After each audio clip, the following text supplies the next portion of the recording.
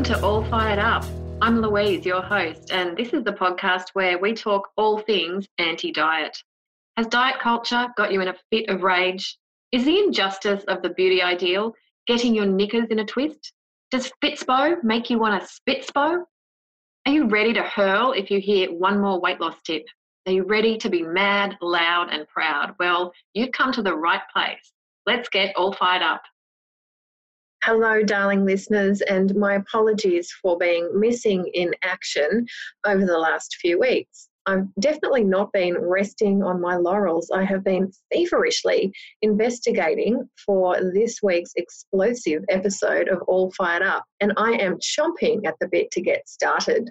But first of all, I just want to say a massive thank you and a huge shout out to all of you faithful listeners, and I love all your messages. I've been having some particularly lovely ones lately.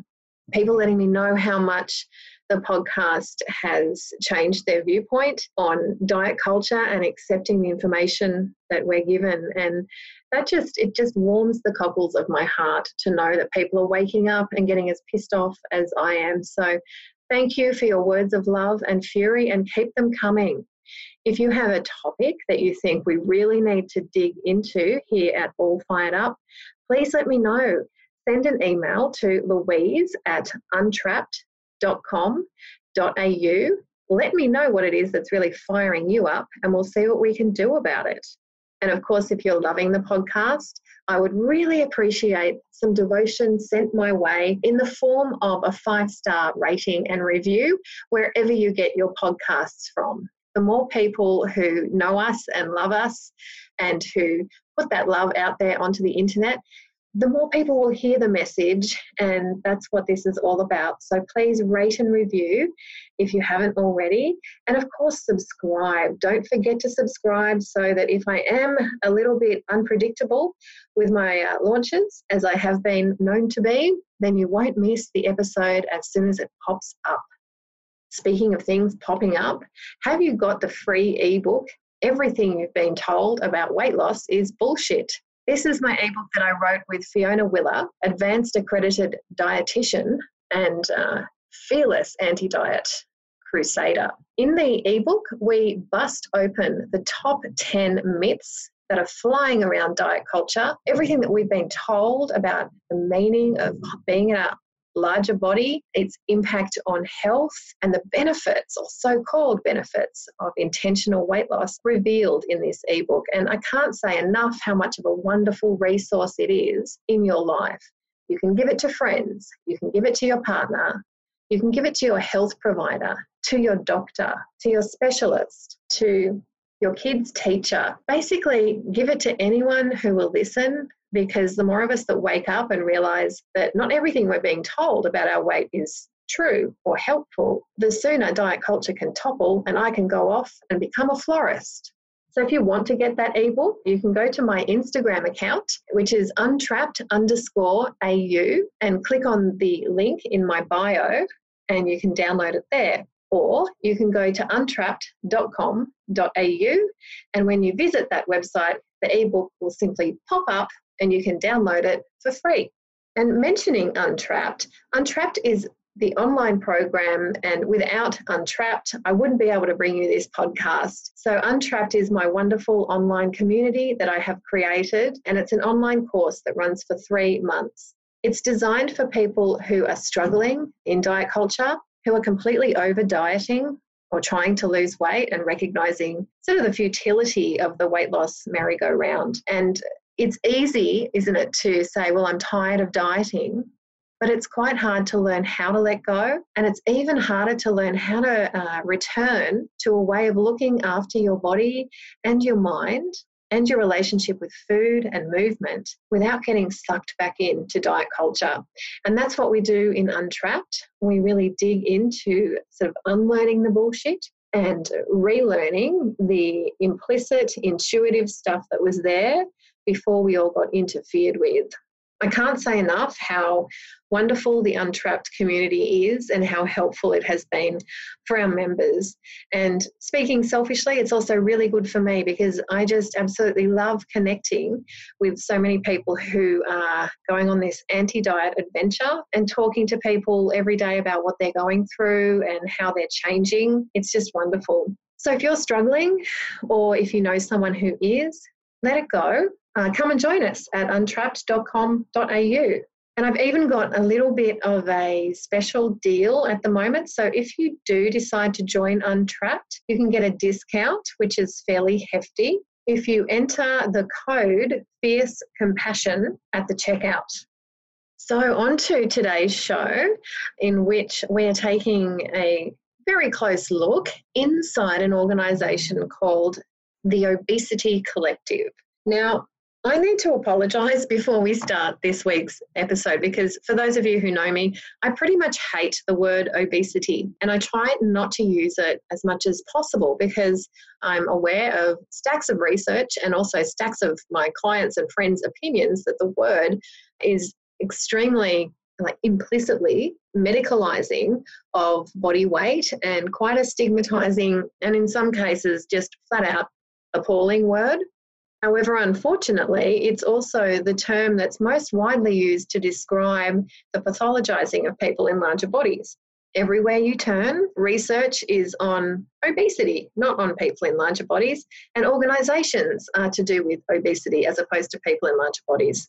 So today's episode is all about an organisation called the Obesity Collective. In this episode, there's just so many O words, and I just really want to apologise to everybody.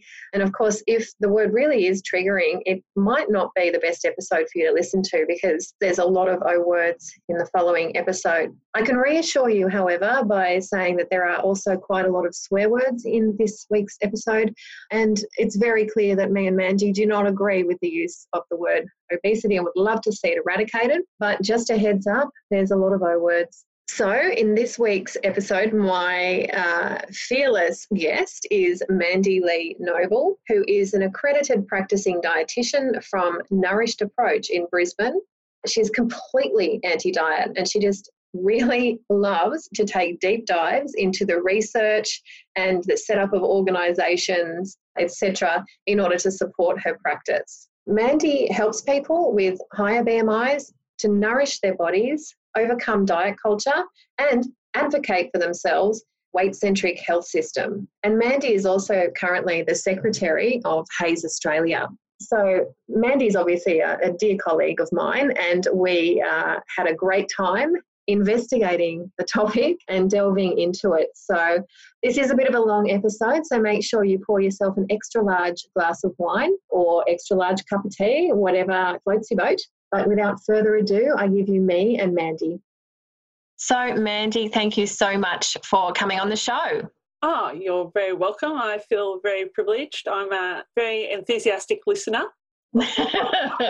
I travel a little bit for work, as you know, so I often listen to it in my travels when I'm driving around the place. So, yeah, I'm very excited to be a guest. Oh, my goodness. And so you're used to listening to everyone being fired up, but you're pretty fired up yourself. Do you want to tell me a bit about what's firing you up right now? Well, there is something that has always fired me up quite a bit, and that is conflicts of interest and vested interests in healthcare in particular.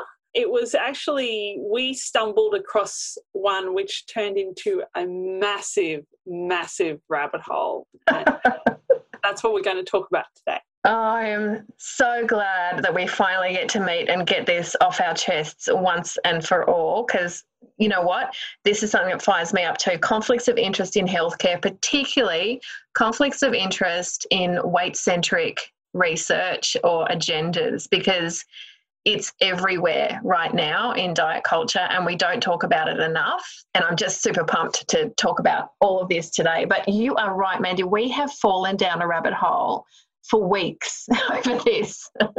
Absolutely.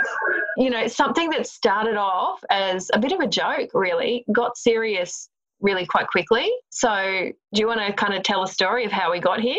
Well, I think we were having a leadership meeting for Hayes Australia, because I'm also on the leadership committee, and we were kind of making some jokes about, and I'm going to use the I word now, and so I really hate it, but anyway, Obesity Australia, about their website. Now, they have some fact sheets on their website, and they're rather hilarious under their resources tab. And we were kind of making fun of some of the advice on these fact sheets. Well, it was really hard not to. So Obesity Australia, I hate the word too, but it's an organisation that really kind of runs a bit of an agenda here in Australia, which we'll definitely delve into.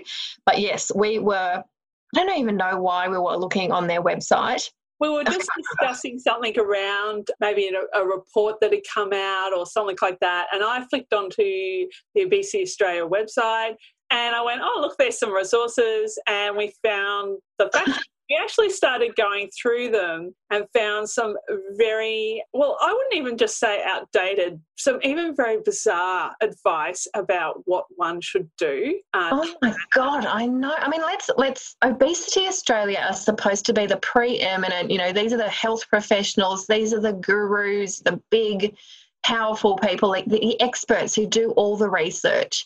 And then you look at these downloadable fact sheets. And literally, seriously, so one of them, this is the one that really got me. First I'll say, when you go and look at them, they look like a school report a grade 9er has done the night before it was due. That's what they look like. I think we need to set the scene. A couple of really badly written paragraphs. Yeah, in really small font. It looks, it looked to me like someone like my dad's age was trying to use a computer and do a document. So one of them is, I think the fact sheet was something like drinks that you're allowed to have in order to lose weight. And it was a piece written by the former director of Obesity Australia, John Funder, whose diet tips, I think, came directly from 1935. And I'm directly quoting here. Egg flips are probably the best protein drink. Or Miss Muffet's favourite tipple, curds and whey. I love the language. Number one, I am very dubious about how many people would still know what an egg flip is. But also, a tipple. Do most people know what a tipple is? I don't know. It sounds a bit rude. But yes, so apparently we should all be drinking curds and whey. Most people would know what curds and whey was. I have no idea. No. So, and where would you get this? I think the closest thing you'd get from maybe curds and whey was buttermilk or something like that, which actually is a high protein drink. But yeah, that would be the closest thing that you would get commercially available, unless you wanted to make your own cheese and collect some whey from that, I suppose. I still don't even know what whey is. So then he goes on to talk about fish and chips. He has a real grudge about fish and chips. Quote, fish and chips, the staple of Friday nights in many Australian households, are a sugar, fat and salt nightmare. It would be a rare piece of fish that constituted 15% of the calories. Strip the batter off, put it in with the chips and pickled onion, and look at the difference. Look at the difference. Gross, no longer something I want to eat. Where did the pickled onion come from? Know what it came from? It came from some hors d'oeuvres served in 1970, stuck on a stick, poked into an orange. Oh my God. My favourite one is where he has another grudge against potato crisps. He says that they are lethal. Now, I've got to tell you, there is a bit of a rebel in me, and ever since I've read that, I have been out eating potato crisps and with quite a bit of vigour, and I'm still alive today. I could be dying shortly afterwards. But you're dicing with death there, right there. Certainly. One of my favourites is worth trying is drinking Coke Zero as an alternative to fool yourself into eating slightly less. And, I suppose if you do it regularly enough, maybe you'll eat slightly less because you no longer have teeth. But this is a researcher. This is a heavily awarded researcher giving us diet tips like that. It's from Weight Watchers. And the diet tips, They really suck. Lose weight at any consequence. Like, even if the thing that you're employing to lose weight is less beneficial to your health overall, that's okay. Just lose weight. And Yeah. So it's quite a problem. There are actually even some more things that they say in these fact sheets, which for me as a dietitian really I did find quite distressing. And one was made by, also written by John Funder, where he says, at a personal level, one rule of thumb for maintaining a target weight as you grow older is to be the same weight as you were at 25. More fat and less bone and muscle, but it's a useful rule of thumb. Now, I have to tell you that advice is quite literally the opposite of what you should be doing when you're aging. You should be defending your muscle and bone mass no matter what. And actually, people who have higher weights are healthier at an older age. So it's not even correct scientifically. No. As we are humans, as we get older, just like all other animals, we just naturally get a bit bigger, and that is usually a healthful thing to do. So, yeah, it's quite literally the opposite to that. Being well in old age is actually having as much bone density and muscle mass as you can manage to hold on to. Oh. So it was in these and fact sheets that we sort of started down the rabbit hole, and I think there's some of the fact sheets actually do sort of start leading down the rabbit hole. So contributor to them was Professor Joseph Proetto, who on the side doesn't disclose his affiliation with a lot of pharmaceutical companies. That makes sense. Yeah. And he really, in his fact sheets that he wrote, states that people can't really keep it off indefinitely, and that instead they should be using appetite-suppressing medications. So, wow. That there's starting to be a little bit of indication of what we found when we had a further little dig about obesity. Yeah, there's an agenda that is sort of peppered throughout these, not really that full of fact sheets, that does rear its ugly head. Like you do see in some of these fact sheets, I'm doing it in inverted commas, about they repeatedly kind of refer to the fact that weight loss is not possible for most people in the long term, and they repeatedly kind of drop in things like being at a higher weight is a disease process, and just stuff that kind of unsettles your tummy a little bit more than if you just sculled a whole curd and whey. I don't even know what I'm talking about. But, yeah, it is. So that kind of, like, it's funny because it's so out of touch with reality and it's so ludicrous. But then you start kind of wondering, well, who is OA and who are these organisations that are popping up and claiming expertise and leadership in the area of obesity? God, I hate that word. Well, I think that people wouldn't be hearing so much about Obesity Australia right now because what they might actually be hearing a lot more about is the Obesity Collective. Wow. Now that sounds like a trendy cafe somewhere in Newtown. It does, or a boy band or something. I don't know. But they have been in the media quite a bit. So I think we'll describe who they are because this is the rabbit hole. This was at the entrance of the rabbit hole where things started to get a bit hairy, pardon the pun. It started to get a bit Alice in Wonderland straight away because, so the Obesity Collective, they're newish, right? They are a new kind of organisation that's been I think July 31, 2018 was their kickoff date where they had a bit of preliminary sort of meetings and stuff like that, but that was their official launch. Oh, happy anniversary, Obesity Collective, I think. And guess where it happened? So I've recently done a blog actually about the Charles Perkins Centre, which is at Sydney University, which is this completely swanky, it cost $500 million to build this centre. It's so well funded, and it's this new kind of trendy hub of research and disciplines dedicated to, quote unquote, eradicating lifestyle diseases such as obesity. So, and it's headed by Professor Stephen Simpson, who is interesting in himself. We will definitely speak about him. So the Obesity Collective, it had their inaugural sort of launch at the Charles Perkins Centre because the head of the Obesity Collective is Professor Simpson. Yes. Yes, correct. Yes. So the Obesity Collective, it describes itself as a group of committed individuals and organisations from across the community working to take on the obesity challenge together with empathy and a whole of society perspective. So that's where they describe themselves. Oh, doesn't that sound warm and fuzzy and a little bit scary at the same time? Yes, it is a little bit scary. And I think that they sort of are a bit fast and loose with those words like empathy. Anyway. It's okay to be empathic as you try and eradicate people.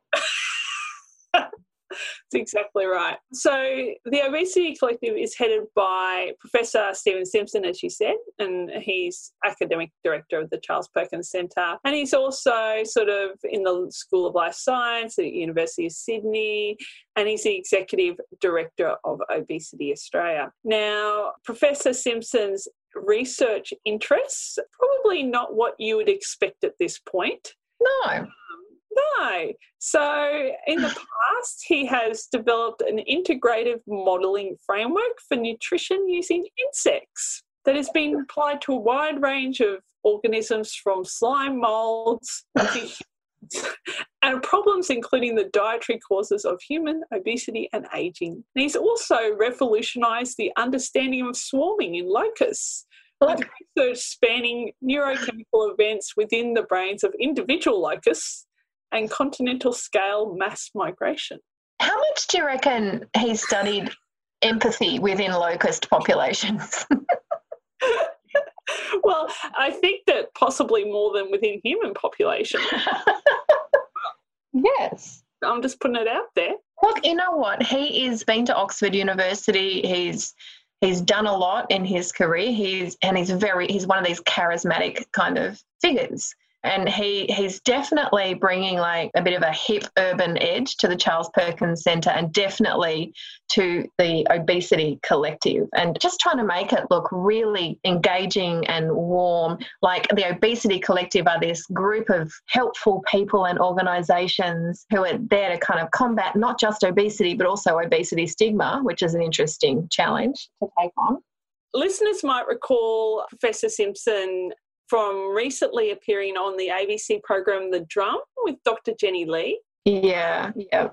And the episode was about what's missing from the conversation, fat shaming and environmental factors. And there was Professor Stephen Simpson and Dr. Jenny Lee. I think there was also another person with a lived experience who had been receiving treatment through the Charles Perkins Centre or somewhere like that. Yeah, it was affiliated. I think it was from the Nepean Obesity Service. They trotted out one of their weight loss successes as a person of lived experience. So it was interesting. They also had, Sarah Harry was featured, but unfortunately she wasn't live in the studio, and her, because she's an example of someone in a larger body who isn't riddled with internalized stigma, and unfortunately she just didn't get enough screen time. The program, in my opinion, was just heavily biased towards this message, right, of let's eradicate larger people and cure them of this so-called disease, but let's be nice about it too and eradicate stigma. Yeah, and definitely also Stephen Simpson was saying a lot of the buzzwords that are supposed to portray this empathy towards people and sort of approach. But what he actually was saying in his words was that, we've got to eradicate and we've got to fix this and that it's a problem and those sort of things. I think it was really funny. He did actually invite Dr. Lee to join the collective. So So to join the Obesity Collective, he asked her after the show. Oh, yes. So But did she seem that interested in it? No.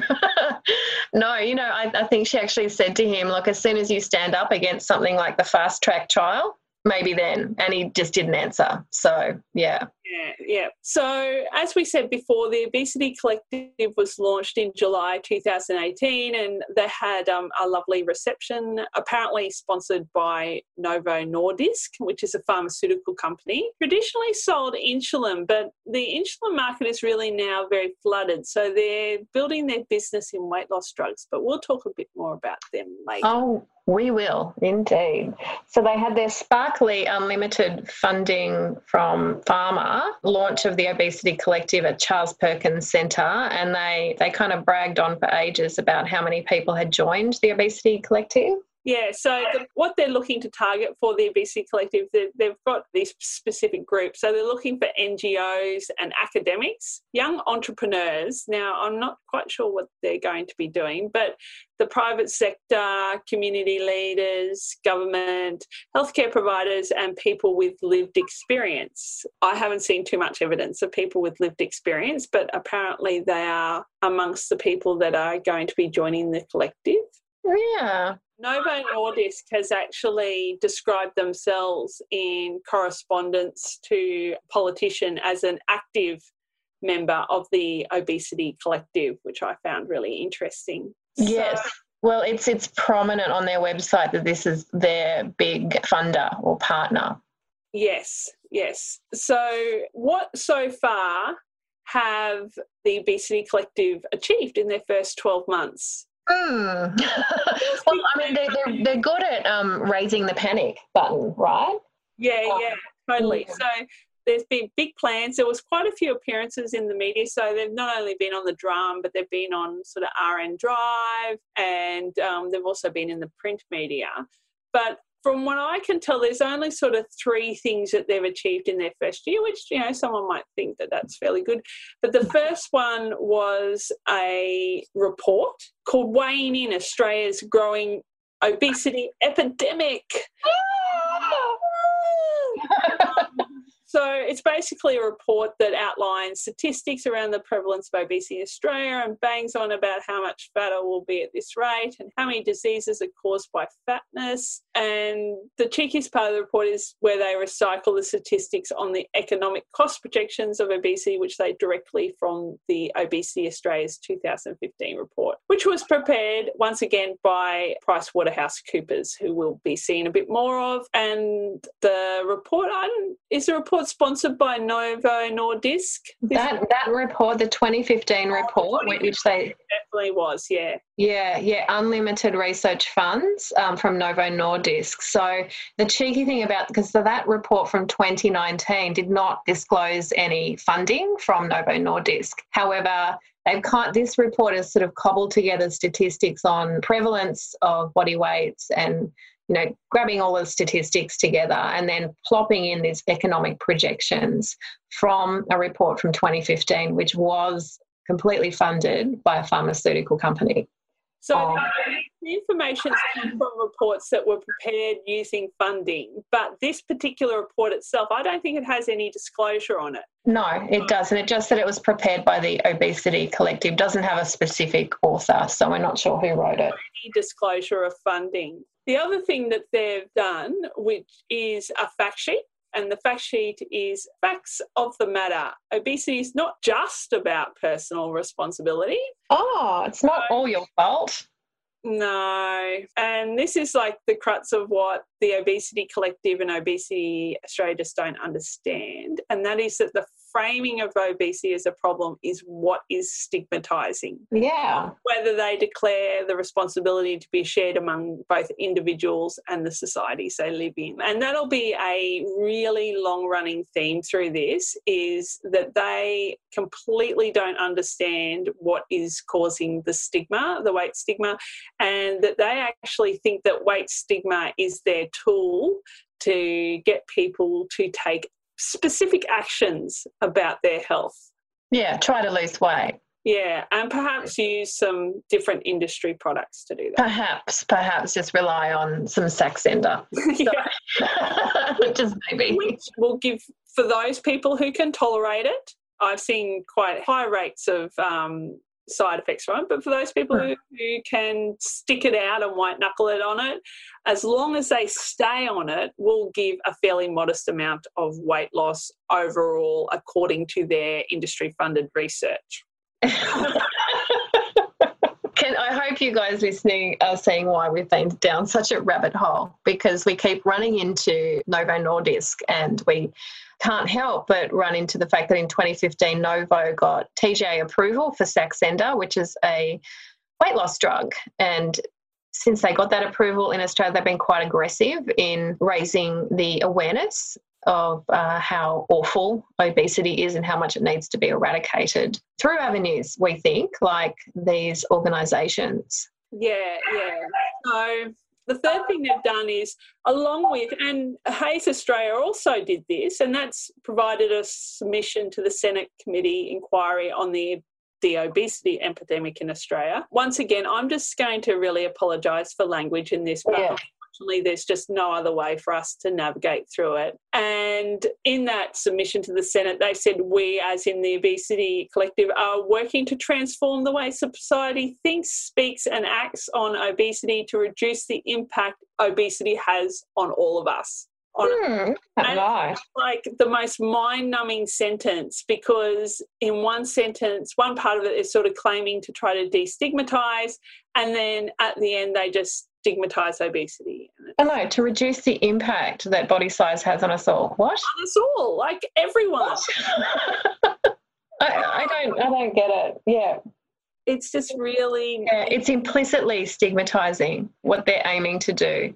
And so you're right, that they just absolutely don't understand stigma. I think what they believe stigma to be is a barrier to weight loss.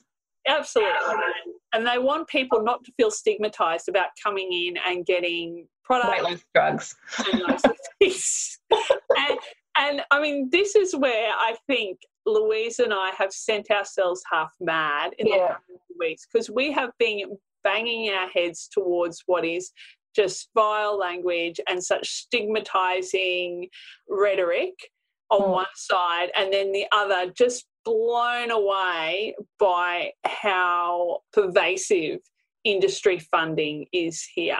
I think one thing we really got to say is, like, we're not going to be able to cover this entirely today because there's just so much of it. But anyway, to get back to the submission, in the submission they said that the causes of the obesity epidemic, sort of three main things, sort of genetic, epigenetic and biological drivers, that they're environmental, and that they're due to, the third thing was due to early life exposures.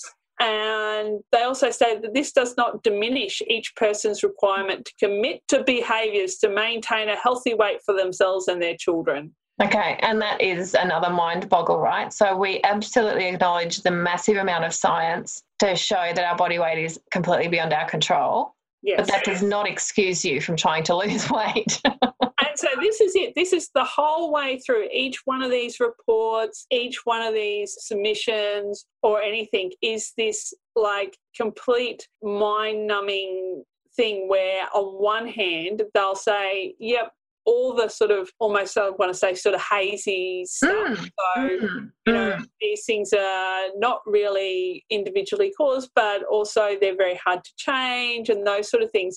And then on the other side of things, they're saying, but you should be doing something about it and it needs... Keep trying. Yeah. So they also talked about, in addition to the direct impact of physical health and the stigma of obesity is linked to bullying and mental health problems and low self-esteem. And it also going back to things like economic costs and stuff like that. Which, were beat up by Novo. But anyway.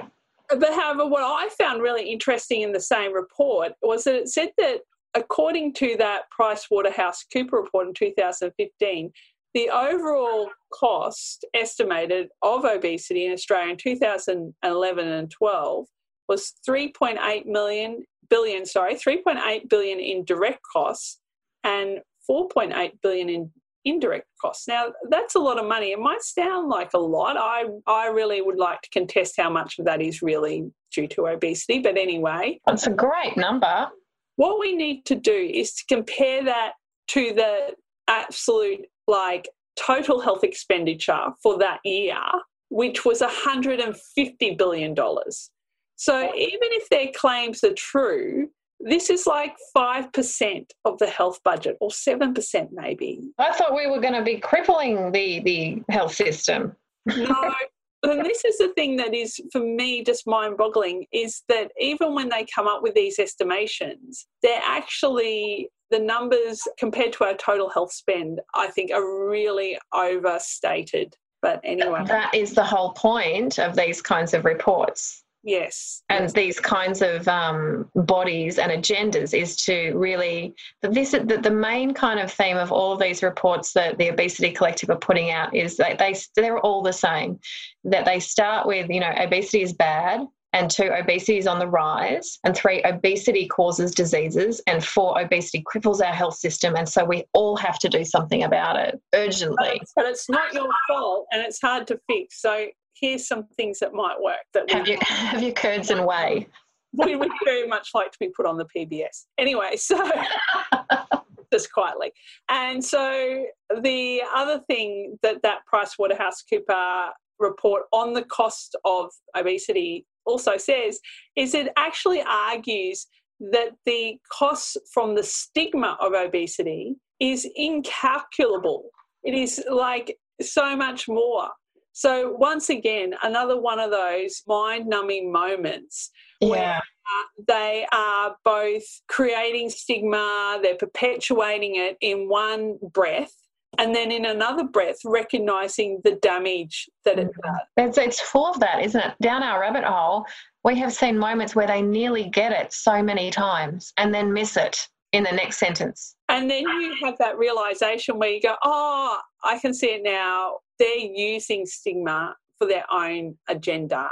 I don't give a shit. So far, really to sum it up, what they've done is very little other than promote themselves and raise hysteria over a so-called obesity epidemic.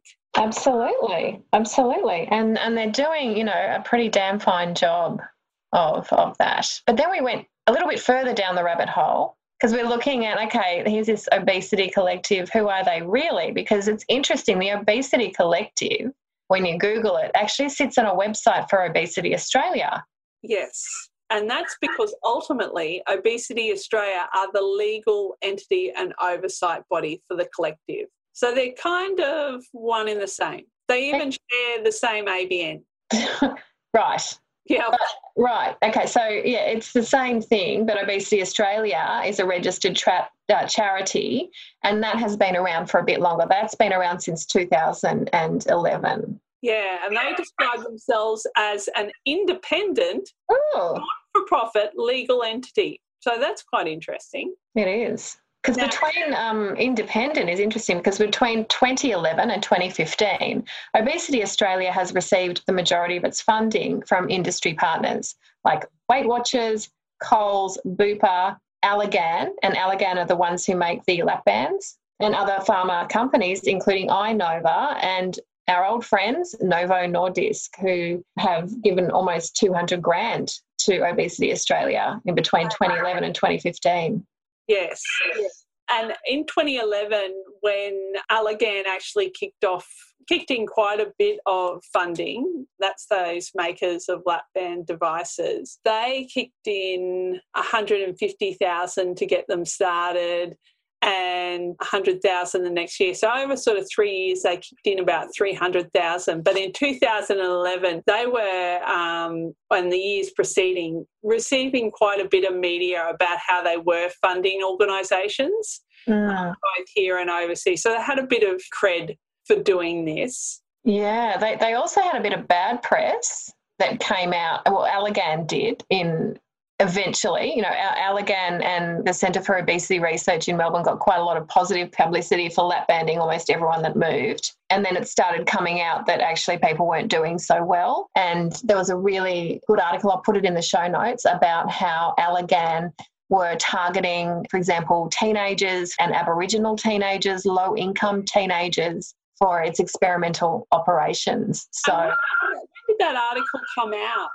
That was around 2000 and around then, like early 2011 maybe. I'll have to double check. So either Obesity Australia didn't give a shit, or they were just completely tone deaf to what was happening with their funders, one or the other. But don't forget they're independent.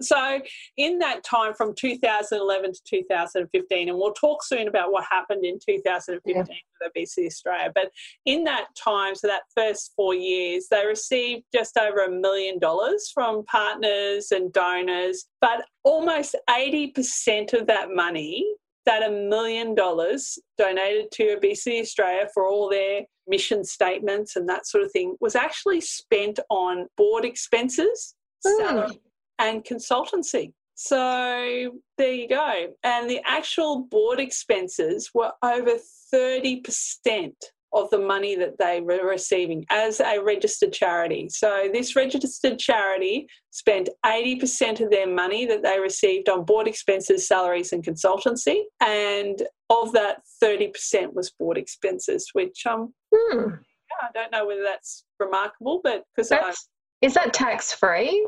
Those gifts they do have tax concessions for the money that they received. And I think also maybe their employees might get tax concessions. So there's different tax concessions. Wow. So okay, so that's a lot of money for all that independence. It is. And it's a lot of money. I don't know exactly what the board expenses were. They do say who was on the board. A lot of the people on the board also are recipients themselves of various monies from some of the funders for other things. But yeah, quite a bit of money there. And since then, so since 2015, Novo Nordisk has provided Obesity Australia with unrestricted grants to produce 2 reports on the dire outcomes of the epidemic and the urgent need for interventions, including, surprise, surprise, pharmacological interventions. Well, it's an urgent need, isn't it? Because in 2015, Novo Nordisk got their weight loss drug, Saxenda, through the TGA. That's just a coincidence. Who would have thunk it? But it's actually, it's really, further down the rabbit hole, there is actually on the Obesity Australia website, under publications, you can freely go and click through to see a presentation from Novo Nordisk to Obesity Australia, in which they are really blatantly and publicly saying they are committed in the long term to, there's this slide, it says, we are committed to create legitimacy and urgency for the medical management of obesity. It says this is a national health priority, however, it's not recognised as a chronic disease or requiring a chronic care pathway. Our ambition is to generate and disseminate evidence on the science of obesity and its consequences, further the recognition of obesity as a chronic disease and the need for long-term medical management, and, of course, reduce stigma associated with obesity. They're being really obviously blatant, Novo, about their desire to sort of penetrate Australia's ears and raise this agenda. And really, I think what they're after is to get obesity labelled as a disease. If that happens, they can get disease status, which means that they can basically get Medicare funding for their weight loss drug. What they want is this drug to appear on the PBS. Because at the moment it is really expensive. And those things that you mentioned of Novo Nordisk, they really closely align with the Obesity Collective's agenda's sort of principles as well. Things like anti-stigma and get people into treatment and those sort of things. But also to raise the agenda, like to raise this idea of urgency, like this is a disease. Because actually, Charles Perkins Centre, and they do refer to obesity as a disease, and actually it's not. No. Yeah. In Australia, the Australian Medical Association does not consider obesity to be a disease. Even the World Health Organization does not classify body weight as a disease. The World Health Organization talks about risk factors, but doesn't say that this is a disease process. And there's a really good reason for that. And that's because there's plenty of people in larger bodies don't have disease. I know. Yeah, it's really obvious. So if you were to make it a disease, you would have a whole heap of otherwise people walking around who are healthy be classified as sick. And thinking how you perceive your health is a really important part of how healthy you are. So people who perceive themselves to be healthy actually generally are, compared to those who perceive themselves not to have so much health, regardless of actually where their health status is. Just before we move on to Sydney University and the Charles Perkins Centre, I just wanted to point out to everyone that the influence of Novo Nordisk doesn't really end with being partners with Obesity Australia or providing unrestricted grants for them to write these reports that communicate urgency and dire outcomes for the obesity epidemic, that actually individuals within the Obesity Collective and within Obesity Australia themselves are also receiving direct financial benefit from Novo Nordisk.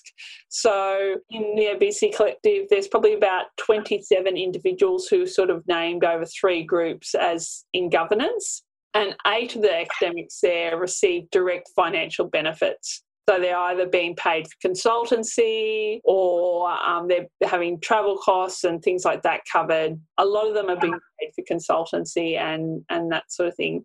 There's another couple of academics who work in institutions that receive funding from Novo Nordisk. And then there's a further 4 that are employed by PricewaterhouseCoopers, which we've talked about a few times. And the interesting thing about PricewaterhouseCoopers is that Novo Nordisk is a well-established and long-existing client of the multinational auditors. And included in those academics who receive funding, you wouldn't believe who's there, Louise. Yeah. Have a guess who might be receiving some Novo Nordisk funding? This is hard for me because it's hard for me to figure out who isn't. A lot of them are, but our favourite, Professor Stephen Simpson.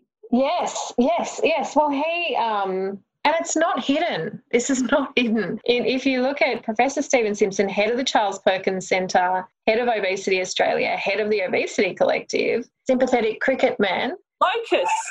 Oh, sorry, Locus. I get my bugs confused. So he's currently enjoying a research grant for a project which is called Ancestral Causes of Obesity, Understanding Epigenetic Transmission by Sperm. And look, don't ask me what this means because I don't know. But his co-author on this research project is Romain Barr, who is an academic at an interesting sounding place called the Novo Nordisk Foundation Centre for Basic Metabolism Research.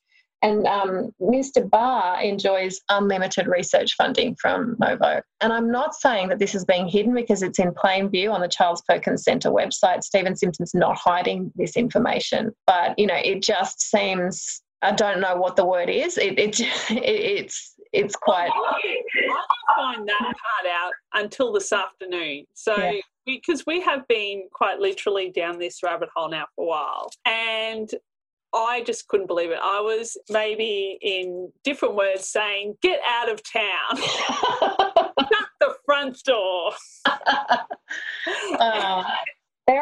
It's hard. Basically, it's hard to find people who are involved, who are academics with Obesity Australia, the Obesity Collective, who are not in some way being paid by Novo Nordisk. Yeah, it got to the point where it was a little bit silly. And as you said, Louise, they're not hiding it. And what we've presented through this podcast is only what we had the time to put together. We didn't get to the end of the story here at all. We just wanted to put the podcast out before we got old, frankly. We went insane, I think. So, and I think, Louise, you mentioned how much they're receiving, just the GPs to Look, for Novo Nordisk, just generally GPs. I'm going to read out something which is from a series, an investigative reporter, a proper investigative reporter. It says, Novo Nordisk's influence runs deep into the tight-knit world of obesity specialists. Our investigation, not mine, reveals a network of relationships in Australia that the company has nurtured by supplying financial support for professional research, conferences and education for doctors, and stumping up money to help the leading not-for-profit professional groups, Obesity Australia and the Australian New Zealand Obesity Society, advance their causes. So Novo Nordisk has spent $3.2 million over 3 years on events, speaker fees and experts to sit on the company's medical advisory boards. The company's declaration shows 1,300 separate payments to Australian GPs, nurses and specialists over the last 3 years, with recurring payments to a handful of prominent specialists. That's from a series of Crikey articles I'll put up in the show notes, which really dove into how Novo is trying to penetrate Australia through these avenues of scientific legitimacy. So the Crikey articles came out. They are pretty damning of this whole process. And if you look on the Obesity Australia website, they put up a response to, it says, response to recent media publicity, and they're not denying it. This is what they said. Obesity Australia is not reliant on any single source of funding and relies mainly on the unpaid contributions of committed individuals and organisations spanning many sectors.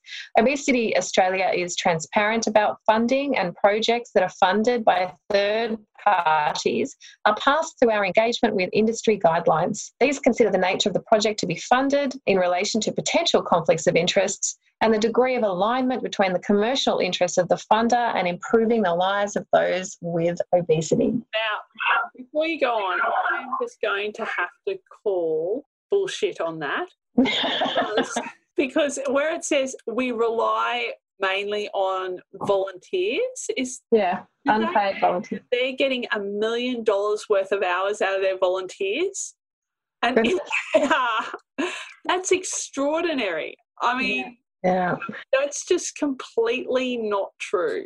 Yeah, that their organisation is mainly running off the back of volunteers. All they really said in that rebuttal was, "We're not just funded by Novo." Yes. Yeah, which is true. But I mean, this is a problem. And of course, these people are not going to fold and just say, we're doing the wrong thing. We're going to shut our doors. We're going to stop doing this. But the interesting thing about it, Louise, is they do say it relies mainly on the unpaid contributions of committed individuals. In the Obesity Australia financial reports, they have to report to the Australian Charities and Non-for-Profit Commission. They have to list the number of volunteers they have, and they're like single digits. So, I gotta tell you, that is just not true. But anyway. Well, look, we don't know, because the stuff that's actually listed for financial disclosures do stop in 2017. And we don't have anything for the last couple of years. There's a financial report that's overdue, and we don't have anything, obviously, yet from this year. And also, those financial reports start getting a lot less extensive in 2015, and there's a reason for that. And that reason is that Obesity Australia in 2015, as of January 1, 2015, they joined the Charles Perkins Centre. Oh. Convenient. Interesting. They remain independent. They are remaining an independent legal entity and to be governed by the Obesity Australia Board. But they're now they've joined the Charles Perkins Centre. Interesting. So, and since then, we've had a lot less detailed information on their financial records, and, things are a lot more difficult. We do need to kind of probably become investigative journalists to figure out. Well, we know that they have those unrestricted grants from Novo Nordisk, and we know that Novo Nordisk has become a major player, and basically all those other funders, although Bupa is part of the collective and that sort of thing, we know that Novo Nordisk have really come to the fore with funding for the Obesity Collective and the Obesity Australia. Well, it just seems like everywhere you turn, there they are. Yeah. Yeah, they're kind of deep in everything. Yes. And, it's interesting because Charles Perkins Centre do pride themselves on actually researching the impact of industry funding on research. Yeah, I saw that, and I was wondering, and this is where time was basically the restriction on this investigation, because I was a bit tempted to see if I could find any of that research on funding and see if any of it was directed towards Novo Nordisk. No, it wasn't. So I've done that dive for you. I was in that rabbit hole. So in September 2018, there was a lot of news media which published the Charles Perkins research, which did show that industry funding skews research outcomes and showed that corporate funding it skews the research findings towards outcomes that are beneficial to industry as opposed to society. So Dr. Alice Fabry, who co-authored the paper, she's from the Sydney School of Pharmacy, said the medical industry tends to fund research on products with the potential to generate high incomes like drugs and devices. And it says that disclosure by researchers of corporate payments, even if they're not directly related to the current research, is very important. It's quite interesting because Professor Simpson himself has had a bit to say about funding for research, and when it was revealed that the Bowden Centre for Obesity in Sydney had accepted money from Coca-Cola. And Professor Simpson, who, as we know, as well as being the director of Obesity Australia and a prominent part of the Obesity Collective, is director of the Charles Perkins Centre. And he said this health program was accepted as a contract for services prior to the establishment of the Charles Perkins Centre, and when the Bowden Institute existed as a standalone body. The Charles Perkins Centre has never accepted funding for research from Coca-Cola and maintains strict guidelines for engagement with industry to protect the integrity of the centre's core mission to improve public health. It's good. So I had a look. I had a look at their strict guidelines for engagement with industry, just given the nature of what we were looking at. And it's an interesting read. I will pop that in the show notes as well. Gosh, there's going to be a lot of notes this time. But in these strict guidelines, it basically says it's really important for us to engage with industry. Yes. Because people basically are using industry, so let's engage with them and let's just be transparent about it. That they're not accepting money from that evil Coca-Cola, because they've set a line there. They have, but I think we should, remind them that maybe it's okay to accept it from Coke Zero. Just that will stop you eating. Yeah. But it really does stress in this the guidelines, that the need for transparency, that what he's saying, and you know what, he is actually on the board of directors of the transparency guidelines at Charles Perkins as well. Since he's on every board possible about transparency, he's always banging on about transparency in everything. And to their credit, Charles Perkins do look like they're pretty transparent, like they're saying Novo Nordisk funded our launch. The Obesity Collective, Novo Nordisk, is funding Professor Simpson's research. However, and even on the reports that were funded, that they do say this report was funded by Novo Nordisk. They're not being deceptive about that. But what I've noticed is out of all these reports that have been written, which beat up the whole kind of hysteria of the obesity epidemic and call for us all to do something, i.e. declare obesity a disease, etc., there's been a lot of media attention that's come from those reports. And I counted like 11 news stories that Professor Simpson or someone else from the Obesity Collective or Obesity Australia has been talking about these reports, and not once has any of that industry funding been mentioned in any of the news stories. Exactly. So, I mean, that is the thing. So for people like yourself and I, when we read these reports, when we read this research, we are straight away going to, okay, so who's paid for this? But if you're a voter out there who isn't working in research or in health, you might not think to look for that. And when these people who have qualifications like professor and doctor are on the TV doing things like really amping up concern about weight and those sort of things, you might not perceive the fact that that person is receiving personal financial benefit and that all the reports and research that they're talking about is also being funded by pharmaceutical companies who are selling weight loss drugs or weight loss companies or those sort of things. So I think that is, the essence of what really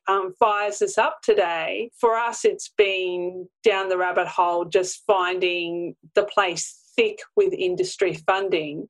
But we know that even though there is this appearance of transparency, that is not getting all the way through to the average consumer who's watching TV, who's going to see their GP. Like, a lot of the GPs out there are receiving funding to go and give talks and make representation for Novo Nordisk. Now, you and I know how to access that list of GPs and even how much they're getting paid per, I think it's quarter. You might be going to see your GP and they might be recommending these products, and you might not be aware that your GP has received $3,000 or in some cases $30,000 to talk to other healthcare workers and to promote Novo Nordisk or other pharmaceutical companies' products. Right. 1,300 GPs, nurses and health educators in 3 years from one pharmaceutical company. And I have to say, I've been on the receiving end of one of those invitations, which I found quite interesting one day, because the GP in their write-up said that they'd found a cure for diabetes. And I thought that was extraordinary, and I contacted them immediately and said that they must be anticipating their Nobel Prize for research and health in their letterbox any day if they have Absolutely. for diabetes, and that I didn't think Saxenda was actually a cure for diabetes. But they are penetrating amongst health professionals and getting them to promote these products and sometimes, overstate their value.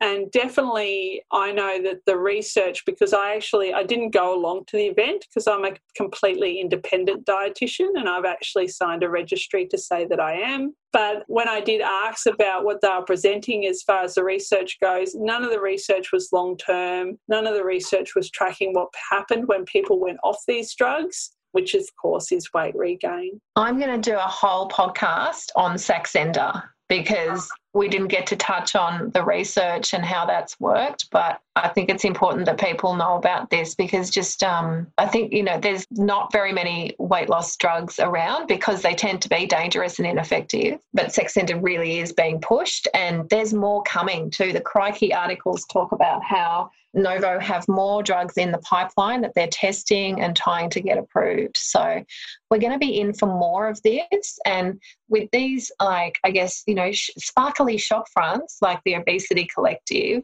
positioned in prestigious universities, like you said, it's really hard for the everyday person to figure out what science is really saying and what marketing and funding is doing to how we think about all of this. Another thing that we found was actually Charles Perkins' event called Fighting Truth Decay, which was quite... Yeah, I'll put that up on the show notes. That was an entire event that was talking about how difficult it is to understand what science is really saying with all of this problematic industry funding. And of course it featured our favourite professor. It did. Professor Locust Simpson is... Well, you had the right insect this time. I did. But this is what we're seeing, Charles Perkins, like lots of these trendy events, these really cool speakers and presenters, and wow, what a way to kind of design this idea that this is a university that you can really trust and this is a place that you can really trust because we're looking directly at industry funding, but we're still going to do it. And that was the Sydney's Ideas event, which is quite on point at the moment. They did have a second Sydney Ideas event which talked about lived experience. Unfortunately, they didn't record that. So I found evidence of it actually existing and I couldn't find a recording anywhere. And Sydney Ideas events, for anyone who's interested, they are really quite interesting. They actually form into a podcast. There's quite a few of them there. I tried to find it, it just was missing. And I actually contacted one of the people who were featured who had had a lived experience, and they said that unfortunately on the night they didn't record it. So our one chance. And while we're talking about lived experience, one thing that I did find on the Obesity Australia website, among their projects, of course, is the Obesity Collective. But one of the Obesity Collective projects is something called the Weight Issues Network. Yeah. And Louise, I just want to use your podcast to issue like a missing persons report. Because just a little bit of MIA. I know. They don't appear to be anywhere. So that is their network for people with lived experience, their carers, families and advocates and those sort of things. Now, Louise, between the two of us, we probably know quite a few people who are out there in the lived experience community, who are definitely parts of committees and people who are doing the hard work of sharing their experiences to make healthcare better for people who are in bigger bodies. Did you find anyone who knew anything at all about the Weight Issues Network? I did put the word out there, and guess what? Crickets. Because I'm sorry about that pun. Literally nothing. No one has heard of the Weight Issues Network. So I sent an email to the Obesity Collective asking about can I join the Weight Issues Network? And crickets again, nothing. So I couldn't find it either. And I actually reached out to some people who are working in public health and stuff like that. I put a post on a fairly prominent sort of Facebook group I would imagine might know about this if it did exist, and nothing, crickets. Crickets, yeah, I mean, it's interesting, isn't it, that the lived experience of people in larger bodies is literally erased, quite literally, by not being recorded at a Sydney event, and, these apparently people just being absent. When you look at the Obesity Australia website, I actually don't think there's any larger people on it. No, you can actually go to the collective page and you can click on a tab that says Our Journey So Far, and it has them doing some funky little event where they create a work of art out of a graffiti wall of all their thoughts and feelings about people in bigger bodies. That's so cool. You can see plenty of people who were involved on the day, and they've even got some headshots of them and those sort of things. And there is not a person in a bigger body to be seen. Yeah. It's just a sea of smaller body people writing on a big whiteboard about what people in bigger bodies should be doing. And that just really makes That's awful. Pissed.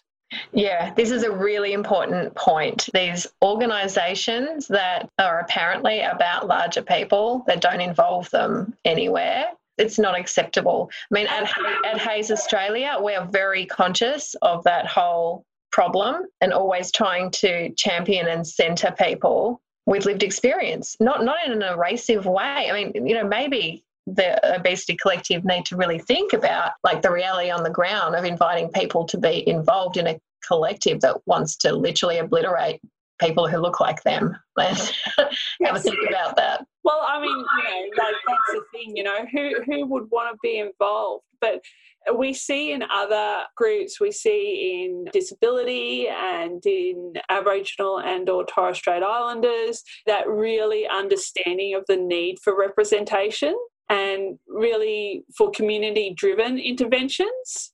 And, that's really well understood, I think, now.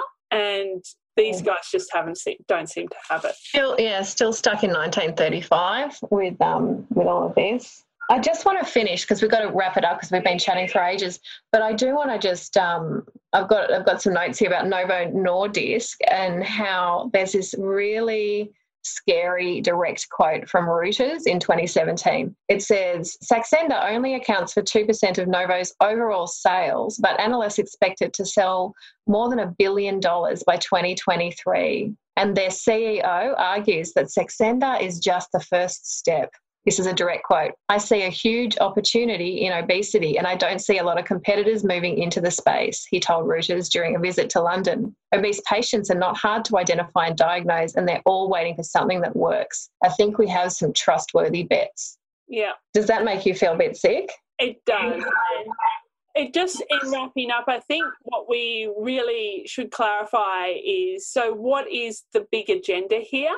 The big agenda is for companies like Novo Nordisk, and particularly Novo Nordisk, to be providing funding for organisations like Obesity Australia or the Obesity Collective, which are essentially one and the same, to really push to have obesity declared as a disease in Australia. That is really what they want to happen. And the reason for that is because they want to increase their market for their weight loss drugs. Yeah, if they can get it on Medicare, they get taxpayer funded money. It's like printing money if that can happen. And, I really hope that doesn't happen. Yeah, totally. And the thing that's been mind-numbing through this for us is that the Obesity Australia and the Collective have made claims throughout this, and their claims from the Obesity Collective claim that they're committed to being inclusive, which we've found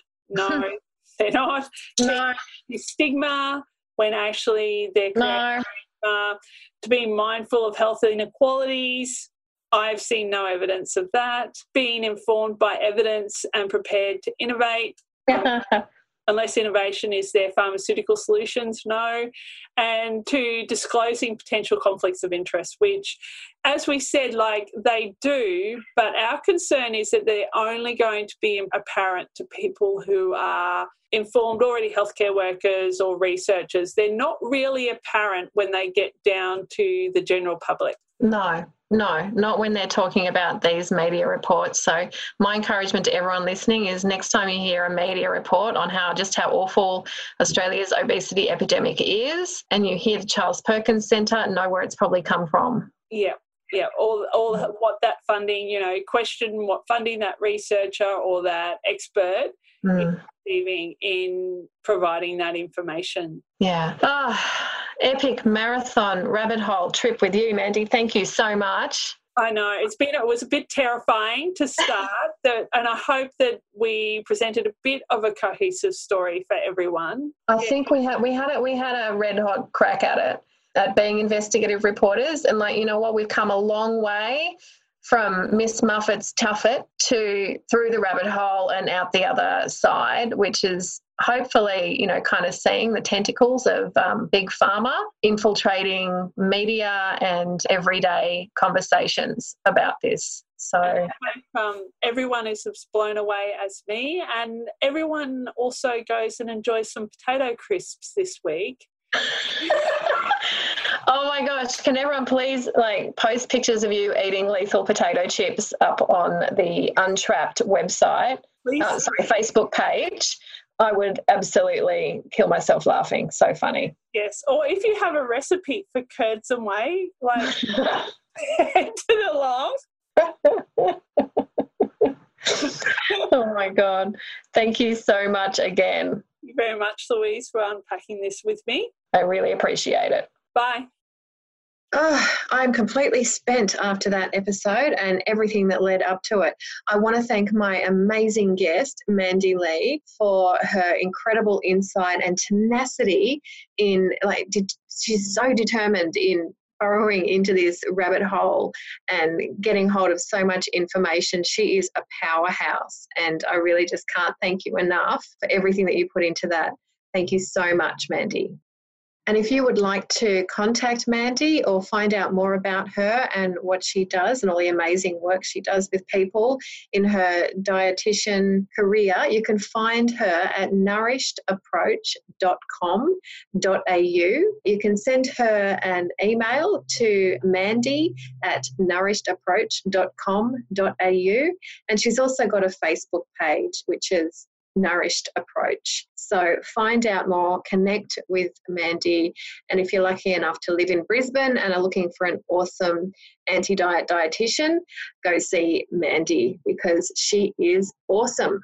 It's been a long episode, and I really thank you all for hanging in there with me. And I hope that you can take with you in your little toolbox of anti-diet weaponry a lot more critical thinking about anything to do with the Obesity Collective, Obesity Australia, the Charles Perkins Centre, or any of these academics who might be talking as if they're completely unbridled by big pharma interests. But have a look behind the curtain and see if there's anyone influencing that person's point of view. So I'm off for a good stiff drink, I think, and I really look forward to upcoming episodes. The rest of this year it's an absolute cracker. I tell you, I can't wait to bring you even more fury-inducing episodes. So thank you all for staying with me. I look forward to seeing you soon. In the meantime, trust no one, think critically, push back against diet culture, untrap from the crap.